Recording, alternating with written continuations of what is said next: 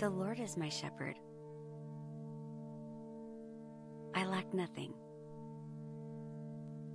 He makes me lie down in green pastures. He leads me beside quiet waters. He refreshes my soul. He guides me along the right paths for his name's sake. Even though I walk through the darkest valley, I will fear no evil, for you are with me. Your rod and your staff, they comfort me. You prepare a table before me in the presence of my enemies. You anoint my head with oil. My cup overflows. Surely your goodness and love will follow me all the days of my life. And I will dwell in the house of the Lord forever.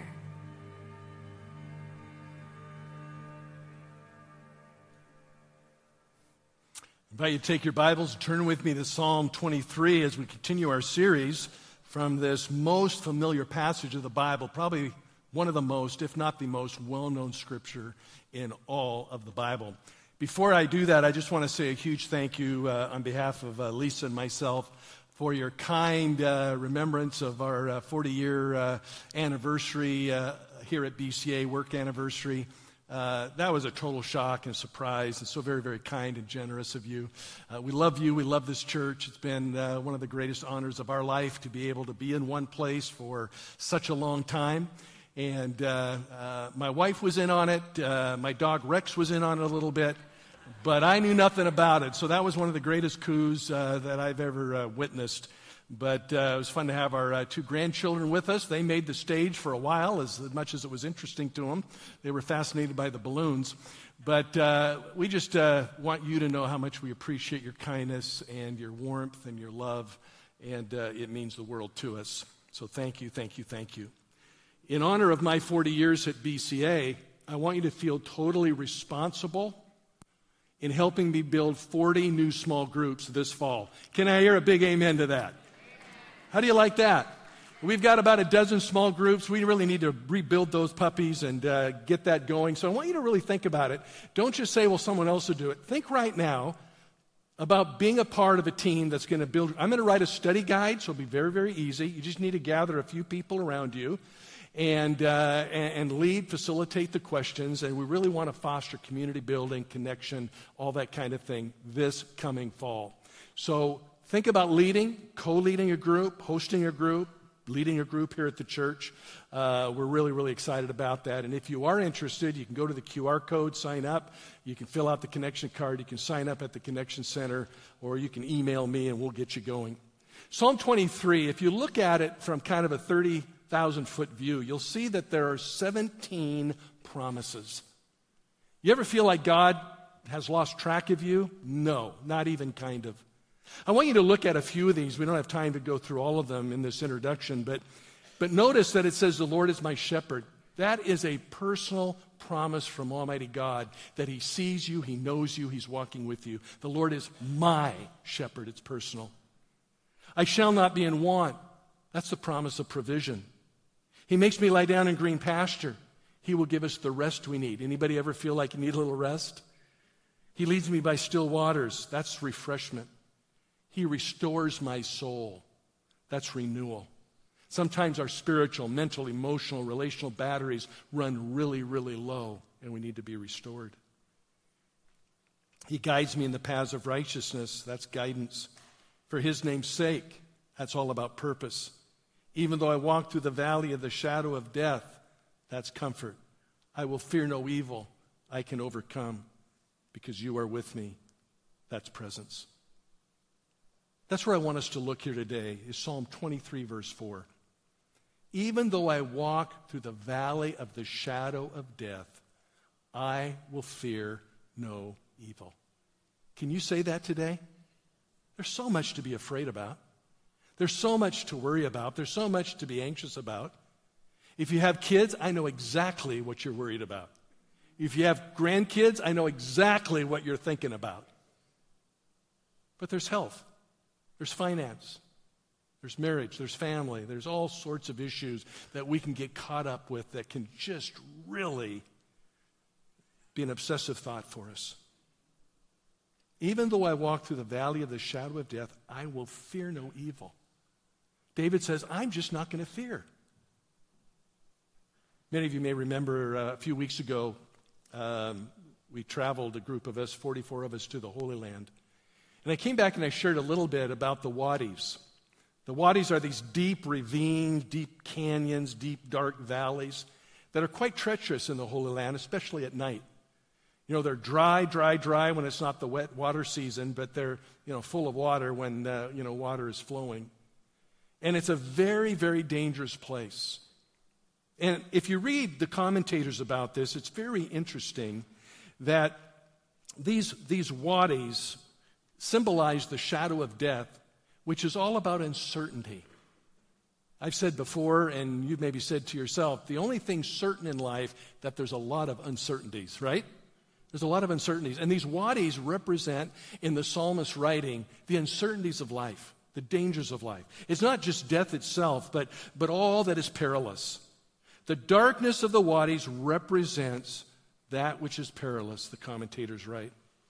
Another commentator said, the straight paths sometimes go through the wadis, but God is still present. Sometimes to get from where you are to where you need to go through the wadis. But just like a good shepherd is always with the sheep, God is always with you, and He's always with me. When we go through that which seems treacherous or uncertain or perilous, God is always with us. He's always there. Kidner, in his commentary, says, the dark valley of the ravine is as much a part of the right path as the green pastures. I love that statement because a lot of people think Christianity is all about things always going well. It's all about the green pastures. But there's a lot of shadows of death, a lot of uncertainties out there. How many know what I mean? I've been pastor here for 40 years. There have been a lot of good times, but there's been a lot of tough times. And if you're not experiencing them both, then you're maybe not alive anymore, because life is full of the peaks and the valleys, the good times and the not so good times. But God is with us through it all, right? He's with us through it all. The final part of that verse that I read is, I will not fear, because why? You are with me. David penned these words. Even though I walk through the valley of the shadow of death, I will fear no evil. Why? Why? Because you are with me every single step of the way. The reason I don't fear is because I'm never, ever alone. I may feel alone, but I'm never alone because He's always with me. He's inside of me. He's beside me. He's behind me. He's in front of me. He's around me. I'm never, ever, ever alone. I want to challenge us here today to think about our fears and to fight our fears with faith. One of the most familiar stories in the entire Bible is the one we read about in 1 Samuel chapter 17. You've heard about the story of David and Goliath. I don't need to remind you that that's the same David that wrote the 23rd Psalm. He was a shepherd boy taking care of his sheep, and he finds his way in a confrontation with the greatest enemy, nemesis at that time of the Israelites. I want us to think a little bit as we kind of wade our way into this message here today about the subject of fear. We all understand fear. We all deal with fear. Fear of the future, fear of the past, fear of the present. There's so many phobias out there. You've read it, and I've read it. There's arachnophobia. This is the fear of spiders. My granddaughter, Lily, is always talking about spiders. Then I asked her, do you like spiders? She said, oh, yeah, I like them. The way she says it, it's the most scary, ominous thing ever. But, oh, yeah, I like them, as she sucks her thumb. Ophidiophobia is the fear of snakes. How many have that one? Let me see your hands out there. Okay, yeah. Arachnophobia, the fear of heights. Anybody have that one? Yeah. Astrophobia, the fear of thunder and lightning. That's one that a lot of people evidently have, and it just breaks my heart. Probably 2 weeks ago, I was reading a story, maybe you read it too, about a father and son who were walking. They were struck by lightning. The father died. I think it was the father that died instantly, and the son just passed away a couple weeks later. Isn't that terrible? Terrible. No wonder there's the fear of thunder and lightning. I mean, it's a real thing. Anochophobia, the fear of crowds, and glossophobia, the fear of public speaking. You know, after 40 years, I've realized I have those two, the fear of crowds and the fear of public speaking. And I'm looking for a new job. I really am, because this is just overwhelming. Hemophobia, the fear of blood. Atrophobia, the fear of doctors. Yeah, some of you doctors out there, people are afraid of you. And then taphophobia, the fear of being buried alive. I read a couple weeks ago, whenever it was, about this graveside service happening in Ecuador. Did you read about that? And they're getting ready to bury whoever it was, and all of a sudden they hear something. The person was alive. What does that tell you about the future of cremation? I don't think you want to go that direction. Wow. The fear of being buried alive. How do we respond to fears and phobias? Most of us, if the truth be known, worry and fret. We obsess over the bad. We become anxious. And it affects us physically, mentally, emotionally, relationally. Doctors tell us about ulcers and cardiovascular problems and impaired memory and mental health problems and much, much more, brought on by fear and anxiety. The common response we've all read about is fight or flight, fight or flight. It may not be wise to run from a bear, but we're going to try. And we may not have a great fortune, but we're going to, fight off that, intruder that's coming into our home. The bad effect of fear is panic attacks and high blood pressure and poor sleep habits and weight gain, anxiety, depression, mood disorders, according to Psychology Today.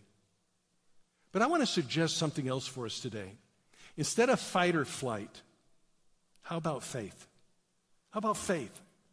As we face fear, how about we face it not with fight or flight, but with faith? That's what David did in 1 Samuel chapter 17. He had an encounter with a giant named Goliath. Instead of fighting or flighting alone, he faced the giant with faith. In fact, for David, it wasn't fight or flight, it was fight and flight. Listen, he flew into the fight with faith, right? That's what he did. The Bible says he ran to the battle line. He couldn't get there quick enough because of his faith. David understood Paul before Paul understood Paul when Paul said these words in 2 Timothy 1:7, "For God has not given us a spirit of fear, but of power, love, and a sound mind." We've all read that there are 365 fear nots in the Bible, or thereabout. One for every day of the year. And yet we still fight fear. How do we face our giants with faith? In these last few moments that we have, I want you to walk through with me 3 faith lessons, three principles that we can apply to our life. But before we do it, I want you to think about, if you haven't already, many of you have already done this, think about the thing that you are afraid of the most. What is it that causes you the greatest anxiety? Got it? I'll wait. What do you worry about more than anything else? And I want you to think about that and apply these scriptural principles to that fear as we make our way through. The first thing that I need to do as I study the life of David as he faced Goliath is I need to identify the source or reason for my fear. I need to determine. What is the source, the reason for my fear? Now, it's pretty clear that David's problem was Goliath. But if you peel back a few layers of the onion, there's a couple other things I want you to notice. He was David, disturbed that the Philistines, and Goliath in particular, were defying his God. He was not about to sit quiet for that. That bothered him. Their disdain, their disrespect, their disregard for the one true God was more than David could handle. And he didn't like either how it was impacting his fellow Israelites because they were running as fast as they could to get away from the Philistines and get away from Goliath. Goliath was the problem at hand, for sure. But if you peel back the onion just a little bit more, there was something else that David was fighting for. You come against me, verse 45 says, you come against me with sword and spear and javelin, but I come against you in the name of the Lord God Almighty, the God of the armies of Israel, whom you have defied. Two things. First, if you don't accurately identify it, you can't accurately address it. What is the giant really? Let's say it's fear over my financial situation. Okay, well, that's a pretty big topic. I'm afraid of, the circumstances surrounding my finance. That's kind of a little nebulous. It's kind of vague. Dig in a little deeper. Peel back a layer or two of the onion. Well, what does that mean? Maybe you're really afraid to deal with debt and discipline yourself to a budget. Maybe that's really the fear, because every time you bring up debt or budget, your spouse gets angry and you have a big argument, and it's almost not even worth talking about. Maybe that's what causes you the fear. Or maybe it's, you need to join a support group or get financial counseling, but you're afraid of what that will result in. Or maybe you need to work harder or find a better job or educate yourself to become more employable, and that creates all sorts of anxiety. Peel it back just a little bit. If you can't identify it, you can't address it. Maybe you're afraid of your marriage dissolving in a divorce. Well, that's a pretty big thing to be afraid of. That's a big one. But if you peel back the onion just a little bit, maybe you can get a little more specific. Maybe your greater fear is dealing with your addiction that's leading you toward divorce. Or maybe it's learning to be a better husband or a better wife. Or maybe it's coming to grips with the faith dilemma. One of you has faith in Christ and one of you not so much. Maybe you need to take responsibility, or one of you need to take responsibility, and there's just a lack of willingness to do so. If you can't identify it, you can't address it. Secondly, another thought here on this first one is accurately determine the worst case and the best case scenario. Frame your fear. Frame it for a moment. Let's use money again. The worst scenario is, hey, I'm going to go bankrupt. I'm going to end up in debtor's prison. The best result is, hey, I'm going to get a better job, get a better debt program, recovery program, a better interest rate, and things will start going a whole lot better. Chances are it's going to be somewhere in between. But either the worst or the best doesn't result in you being hung or burned at the stake. It could be really bad, or it could get really good. But the fact is, you're still alive to focus and deal with it.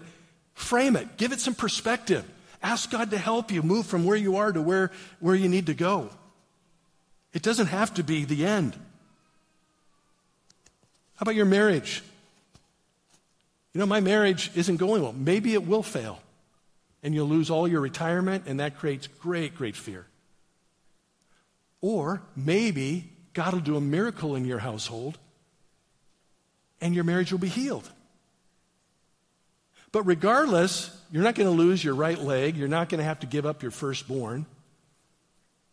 You still have time. You still have Jesus with you every step of the way. You have the Word of God. You've got counselors. You've got people that you can access that can help you go from this day forward. Put it in perspective. Same with your health, your job, your circumstances. Ask two questions. What's the worst? What's the best?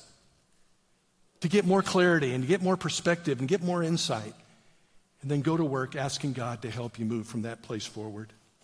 David stepped out in faith to confront his fear.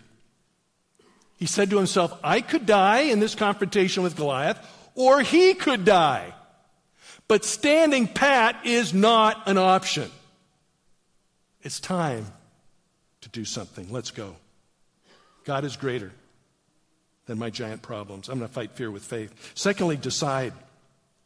Decide this. As you face your fear, remember you're thinking about something that just you can't help but obsess over. You're really concerned about it. It creates great anxiety and fear every time you think about it. The second thing is you need to decide, what do I truly believe about this situation? For David, facing Goliath, that was a real honest-to-God moment. He had to say, and he answered it very clearly in that story. Is God with me? Yes. Does God care about me? Yes. Is he going before me? Yes. Is he behind me? Yes. Is he beside me? Yes. Is he in me? Yes. Do I believe in him? Yes. As we face our fears, we need to ask ourselves some of those same questions. Is God with me or not? And let me ask you, when you face your fears, is God always with you? The answer is yes. He is always with us. The Lord is my shepherd. I shall not want. He maketh me to lie down in green pastures. He leadeth me beside the still waters. He restoreth my soul. He leadeth me in the paths of righteousness for his name's sake. Yea, though I walk through the valley of the shadow of death, I will fear no evil. Why? Because you are always with me. Decide what you believe. We either believe that or we don't. In verse 34 it says, But David said to Saul, Your servant has been keeping his father's sheep. When a lion or bear came and carried off the sheep from the flock, I went after it, struck it, rescued the sheep from its mouth. When it turned on me, I seized it by its hair, struck it, and killed it. Can you picture that? That's a pretty amazing part of the story. Your servant has killed both the lion and the bear. This uncircumcised Philistine will be like one of them because he has defied the armies of the living God. The Lord who rescued me from the paw of the lion and the paw of the bear will rescue me from the hand of the Philistine. Saul said to David, Go, and the Lord be with you. Two things. For David, he said, My giant God is bigger than my giant problem. Would you say that with me? My giant God is bigger than my giant problem. Do you believe that? You have to decide what you believe as you face your fear. We don't minimize our fears or concerns. It doesn't mean they go away. We're not, trying to just have a positive attitude. No, we're trying to have a resilient faith. We're trying to face our fear with faith. My giant God is bigger than my giant problem. I'm going to focus on the capital G, God, not the small g, Goliath, or my giant. It's a matter of what we're going to focus on. It's a matter of what we're going to obsess over. It's a matter of what we're going to have faith in. God is greater than my greatest challenges. Some of you are going through some really hard things right now, and this is a message for you. All of us in life will go through challenges, and this is a message for all of us. Cancer, failed marriages, financial uncertainty. The second thing I notice in David's story here is he chose to focus on the facts of his faith, not the feelings of his fear. The facts of his faith, not the feelings of his fears. David said, I believe. I believe in Scripture. All of that overrules my fears. It doesn't negate him. Giant Goliath was right there. It didn't make him disappear. But he believed in the power of his God to help him face his giant. The Bible says it. I believe it. That settles it. The Bible says it. I believe it. That settles it. That's our mantra.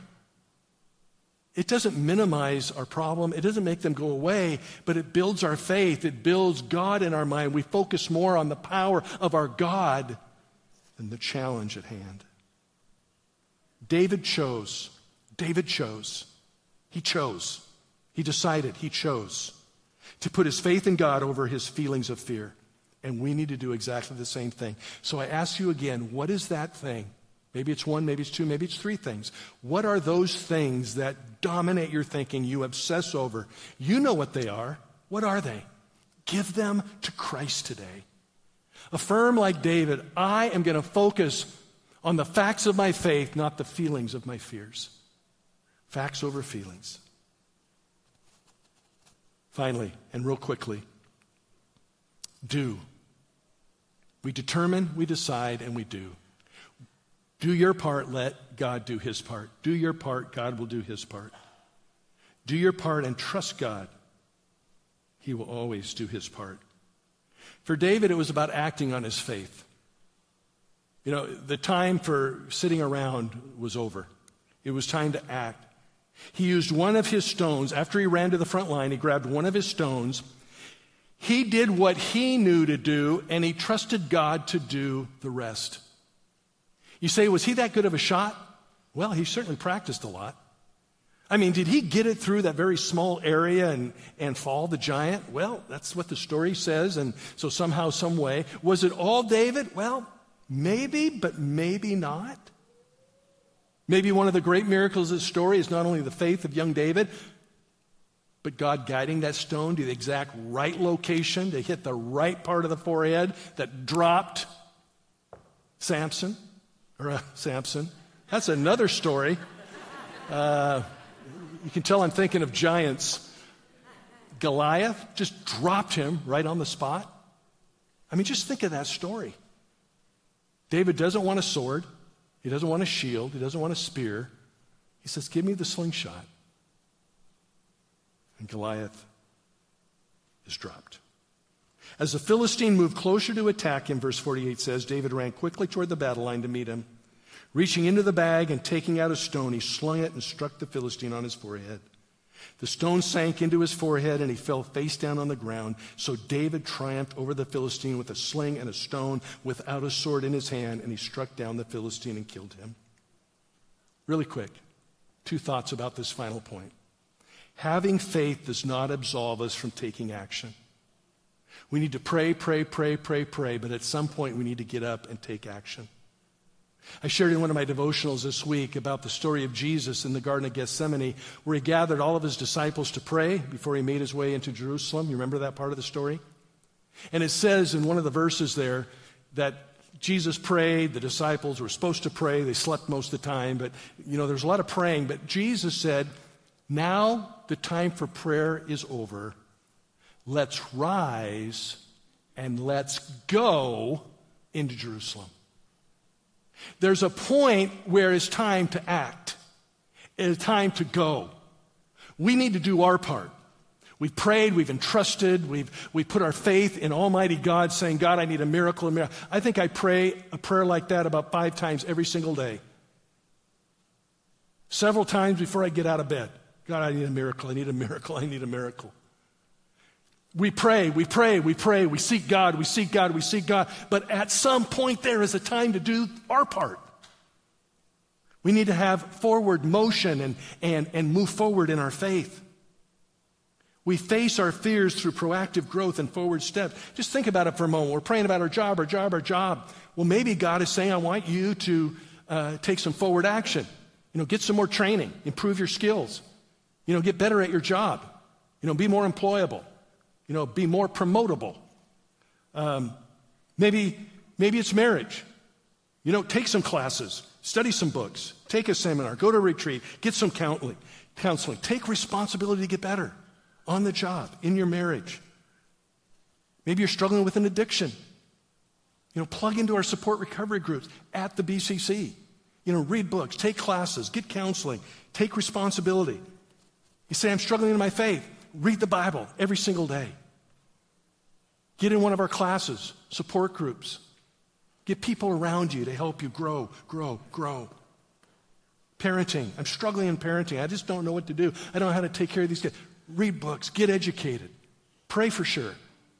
Plug into the family life classes at the church. Do everything you can do. God will do his part. He always does. And that's my final thought as we wrap things up. You can always trust God to do his part. Friends, he loves you more than you'll ever know. Some of you are going some real rocky stuff right now. Some of it I know about. Most of it I don't. God will always do his part. Have faith in God. Trust in God. Believe in God. David did. It's no coincidence that rock hit the right place exactly. David did his part. He said the time for talk is over. The time for praying is over. The time for action has begun. And he stepped out in faith and he ran to the front lines and he did his part. David faced his fears with faith. He literally ran to face the giant. And he didn't win because he was bigger or faster or stronger, did David? No, he won because his God was bigger, faster, and stronger. His God was more powerful. Oh, the giant was huge. He loomed large. but he was nothing compared to David's God. My favorite verse for faith in all the Bible is found in Romans 4:21. Believing that God is able to do all he has promised. Do you believe that God is able to do everything he's promised? God will always do his part. Would you bow your heads with me as we just take a moment to ponder what it means to fight our fear with faith? With every head bowed and every eye closed, and we hold tight for just a couple more minutes. How many would say, Pastor Rob, would you pray for me? I am going through a really challenging time. I'm dealing with this fear, this anxiety or that anxiety, and I really, really, really, really want to fight fear with faith. I'm asking God to help me and give me the strength and to overcome in one or another area of my life. Would you just raise your hand to the Lord? Just hold it high. There's a fear, there's a challenge, a concern that you're obsessing over, and you really want to give that to the Lord. As you lift your hand, you're lifting your hand in faith, and you're saying, Lord, I'm trusting you to help me.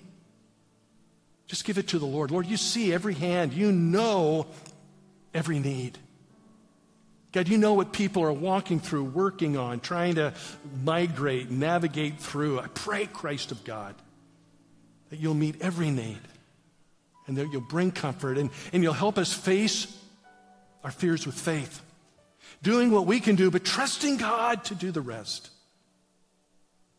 Help us to determine what's really going on. Help us to decide that we truly believe in a great God. And then help us to do the part we can, but trust God to do the parts we can't. I pray your blessing, your strength, and help for each and every one who raised a hand, those with us in the chapel and traditions, those watching online today. God, you know where we're at. You know what we're dealing with. Are you here today and you have yet to commit your life to Christ? Maybe you're here at the invitation of a friend. Maybe you just found your way to BCA today. Before we close this service, I want to invite you personally to open your heart to a God who loves you more than you could ever know. And simply cry out to him and say, God, I want to make peace with you. I want to know your Son, Jesus Christ, personally. The Bible says if you pray that prayer, Jesus will come into your life. He'll forgive you of your sin and give you the hope of heaven. And friend, if you pray that prayer here today, if you're praying it online, if you're praying it in the chapel, would you please take that connection card right here, right now. Just take that card and just check that box. Today I prayed to commit my life to Christ. Simply pray, Lord, come into my life. Forgive me my sins. I want to follow you.